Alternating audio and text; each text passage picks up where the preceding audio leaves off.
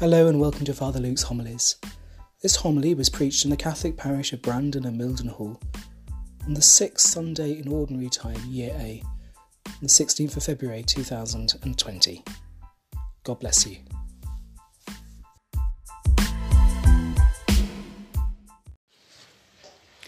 The Lord be with you.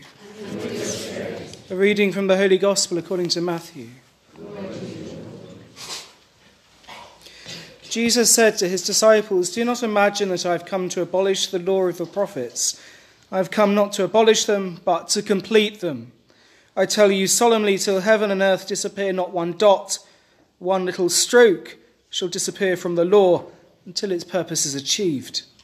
Therefore the man who infringes even one of the least of these commandments and teaches others to do the same will be considered the least in the kingdom of heaven, but the man who keeps them and teaches them will be considered great in the kingdom of heaven. For I tell you, if your virtue goes no deeper than that of the scribes and the Pharisees, you will never get into the kingdom of heaven. You've learnt how it was said to our ancestors, 'You must not kill, and if anyone does kill, he must answer for it before the court.' But I say this to you, anyone who is angry with his brother will answer for it before the court. If a man calls his brother fool, he will answer for it before the Sanhedrin. And if a man calls him renegade, he will answer for it in hellfire. So then, if you are bringing your offering to the altar, and there remember that your brother has something against you, leave your offering there before the altar, go and be reconciled with your brother first, and then come back and present your offering. Come to terms with your opponent in good time, whilst you are still on the way to the court with him, or he may hand you over to the judge, and the judge to the officer, and you will be thrown into prison. I tell you solemnly, you will not get out until you have paid the last penny. You have learnt how it was said, 'You must not commit adultery,' but I say this to you, if a man looks at a woman lustfully, he has already committed adultery with her in his heart. If your right eye should cause you to sin, tear it out, throw it away, for it will do less harm to lose one part of you than to have your whole body thrown into hell. And if your right hand should cause you to sin, cut it off and throw it away, for it will do you less harm to lose one part of you than to have your whole body go to hell. It has also been said, anyone who divorces his wife must give her a writ of dismissal. But I say this to you, everyone who divorces his wife, except for the case of fornication, makes her an adulteress, and anyone who marries a divorced woman commits adultery. Again, you have learnt how it was said to our ancestors, 'You must not break your oath, but you must fulfill your oaths to the Lord.' But I say this to you, do not swear at all, either by heaven, since that is God's throne, or by the earth, since that is his footstool, or by Jerusalem, since that is the city of the great King. Do not swear by your own head either, since you cannot turn a single hair white or black. All you need is to say yes if you mean yes, no if you mean no. Anything more than this comes from the evil one." The Gospel of the Lord. Praise to you, Lord Jesus Christ.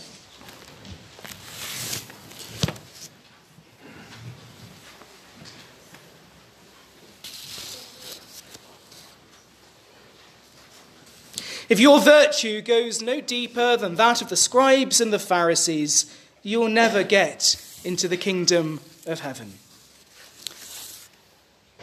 Are we, I wonder, ever tempted to think that church teaching is just too difficult, or that the gospel simply makes too many unreasonable demands? Is there even the temptation to think that non-Christians perhaps have an easier life because they don't have to follow our rules and regulations? Well, I ask these questions because we have been hearing these last few weeks from St. Matthew's account of the Sermon on the Mount, a summary really of all Jesus' teachings. And today's gospel is pretty much as hard-hitting as it gets. Jesus says, if your hand causes you to sin, cut it off. Everyone got two hands? Never mind about killing. If you're so much as angry with your brother, or sister for that matter, you'll answer for it. Adultery? Well, that's simply looking at someone lustfully. What's going on here? All this seems a bit unfair. This is impossible, isn't it? Well, as always, context is important. Context helps. The Pharisees and the scribes, the religious and professional elite of Jesus' day, were people who were obsessed with meticulously carrying out the prescriptions of the law. Whilst there was nothing wrong with the law per se, the problem they had was that their intentions were all wrong. Their heart was not in the right place. Their heart, their security, was in the law itself.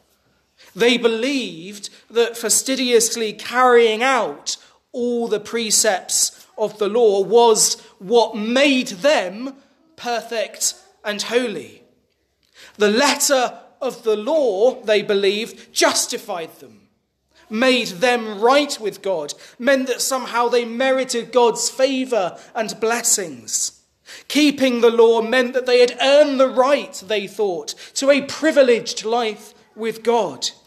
And yet Jesus drives a coach and horses through this false way of thinking. Furthermore, this Pharisaical mentality made it very easy to become so focused and legalistic that things like love and mercy disappeared altogether. You know, a popular idea teaching amongst the Pharisees at the time was that far as sins like adultery were concerned, you could pretty much do anything you liked with your neighbour's wife, right up to the point of going into bed with her. As long as you didn't cross that line, you were all right. You know, that's how wrong it had got eschewed. Through the gospel, Jesus offers a new law which cuts straight to the heart. And this new law really is not anything new, but the fulfillment, the completion of the ancient law. Sin isn't simply about what you do. Sin concerns the heart. Sin concerns your intentions. If you look at someone in a possessive way, a lustful way, then that person in your eyes has ceased to be a person created equal in the image and likeness of God, and they have become for you in that moment a commodity, a means to an end. Law is good, it's useful, but only insofar as it's a roadmap. It shows us how to live. The ultimate measure, the ultimate test of how we are doing is not the written law, but it is the life and example of Jesus Christ. Jesus is the fulfillment of the law, the embodiment, the incarnation of the law. You know, how often do you hear people say something along the lines of, well, I'm not perfect, but, I'm not that bad. I don't commit adultery. I don't burgle. I don't tell big lies. So I don't steal. I don't kill. So I'm all right, really. I'm not perfect, but I'm all right. It's very odd when you think about it, that kind of mentality. People defining themselves by what they haven't done, what they don't do, rather than who they really are and what's really going on in their hearts. And since our measure is in fact not the law, but rather the perfection of the sinless Christ, and since all of us are called to holiness, to perfection, to be Christ-like, then there's not a lot of point at looking at ourselves and those worse off and saying, well, I'm not like them, I don't do X, Y, or Z, so I must be okay. That's not Christian. It's not good enough. And it's not the gospel. And it's not what we are called to be. Furthermore, we are actually deceiving ourselves. Because, as we've already seen, Jesus says, if we look at someone lustfully, then we've already committed adultery in the heart. If we harbour angry thoughts and unforgiveness, then we are murdering that person in our hearts. And I suspect all of us at some time are guilty of these things. But we're not to be dismayed. We're not dejected. We're not downtrodden. Because knowing our guilt, knowing our weakness, is where our transformation begins.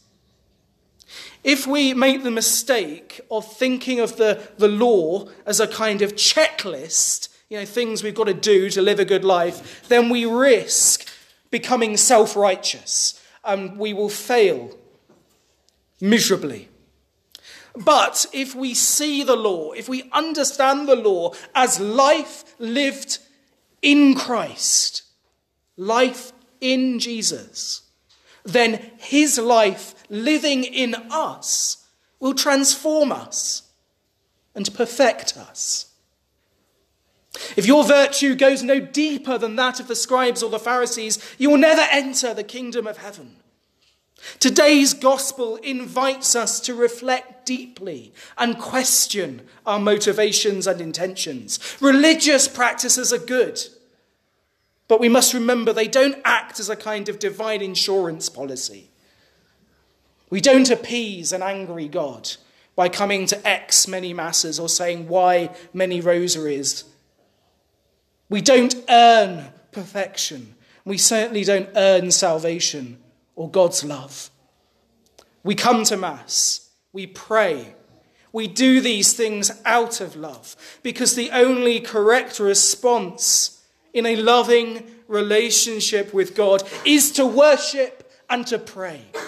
And as we do these things, we are changed. Grace is poured into our hearts, and we become evermore the holy people that God has called us to be. Our faith must be real. Faith has to be lived. It must take flesh in our daily lives. Otherwise, our faith is not faith, but simply the living out, legalistic following of empty rules that cannot save us. And despite what some people might think, Christianity is not about keeping rules or being better than anyone else. Christianity, Catholic Christianity, is all about a living relationship, a friendship with God in the person of Jesus Christ. This isn't just stuff I'm making up, right? Friendship, relationship with God, it is essential. And some people spoke to me a few weeks ago and said I sounded like a Protestant. Well, you tell that to Benedict XVI. You tell that to St. John Paul II. You tell that to Pope St. Paul VI. All recent popes. Oh yeah, and Pope Francis, who says, being a Christian, these are his words, being a Christian means having a living relationship with the person of Jesus. It means putting on Christ, being conformed to him. So back to our original questions.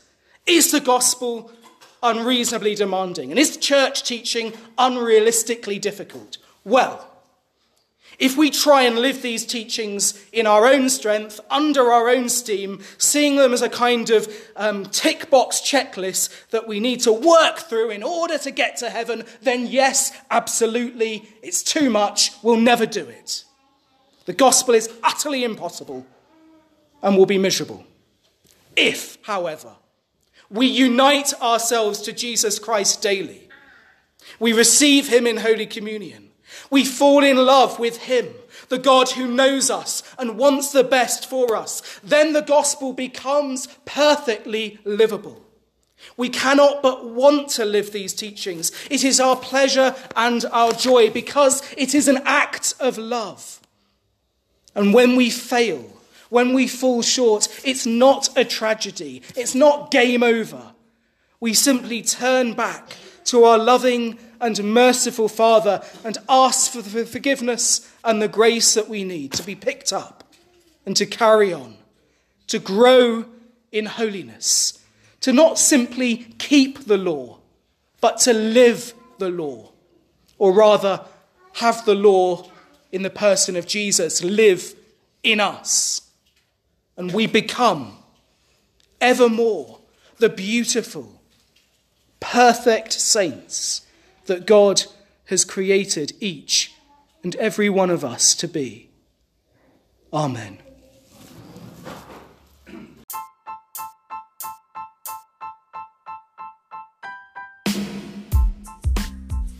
Thank you for listening to my homily podcast. For more information about the Catholic parish of Brandon and Mildenhall in the UK, then please visit our website at stthomas-stjohnparish.com. That's stthomas-stjohnparish.com. Alternatively, check out our Facebook page at facebook.com/BMRC Parish. To follow me on social media, go to my Twitter handle at Father Luke G. That's FR Luke G. If you'd like to read pastoral and theological reflections, then check out my blog at fatherlukegoymore.com. That's frlukegoymore.com. Hope this podcast has been of some use to you and helps to nourish you in your journey of faith. God bless you.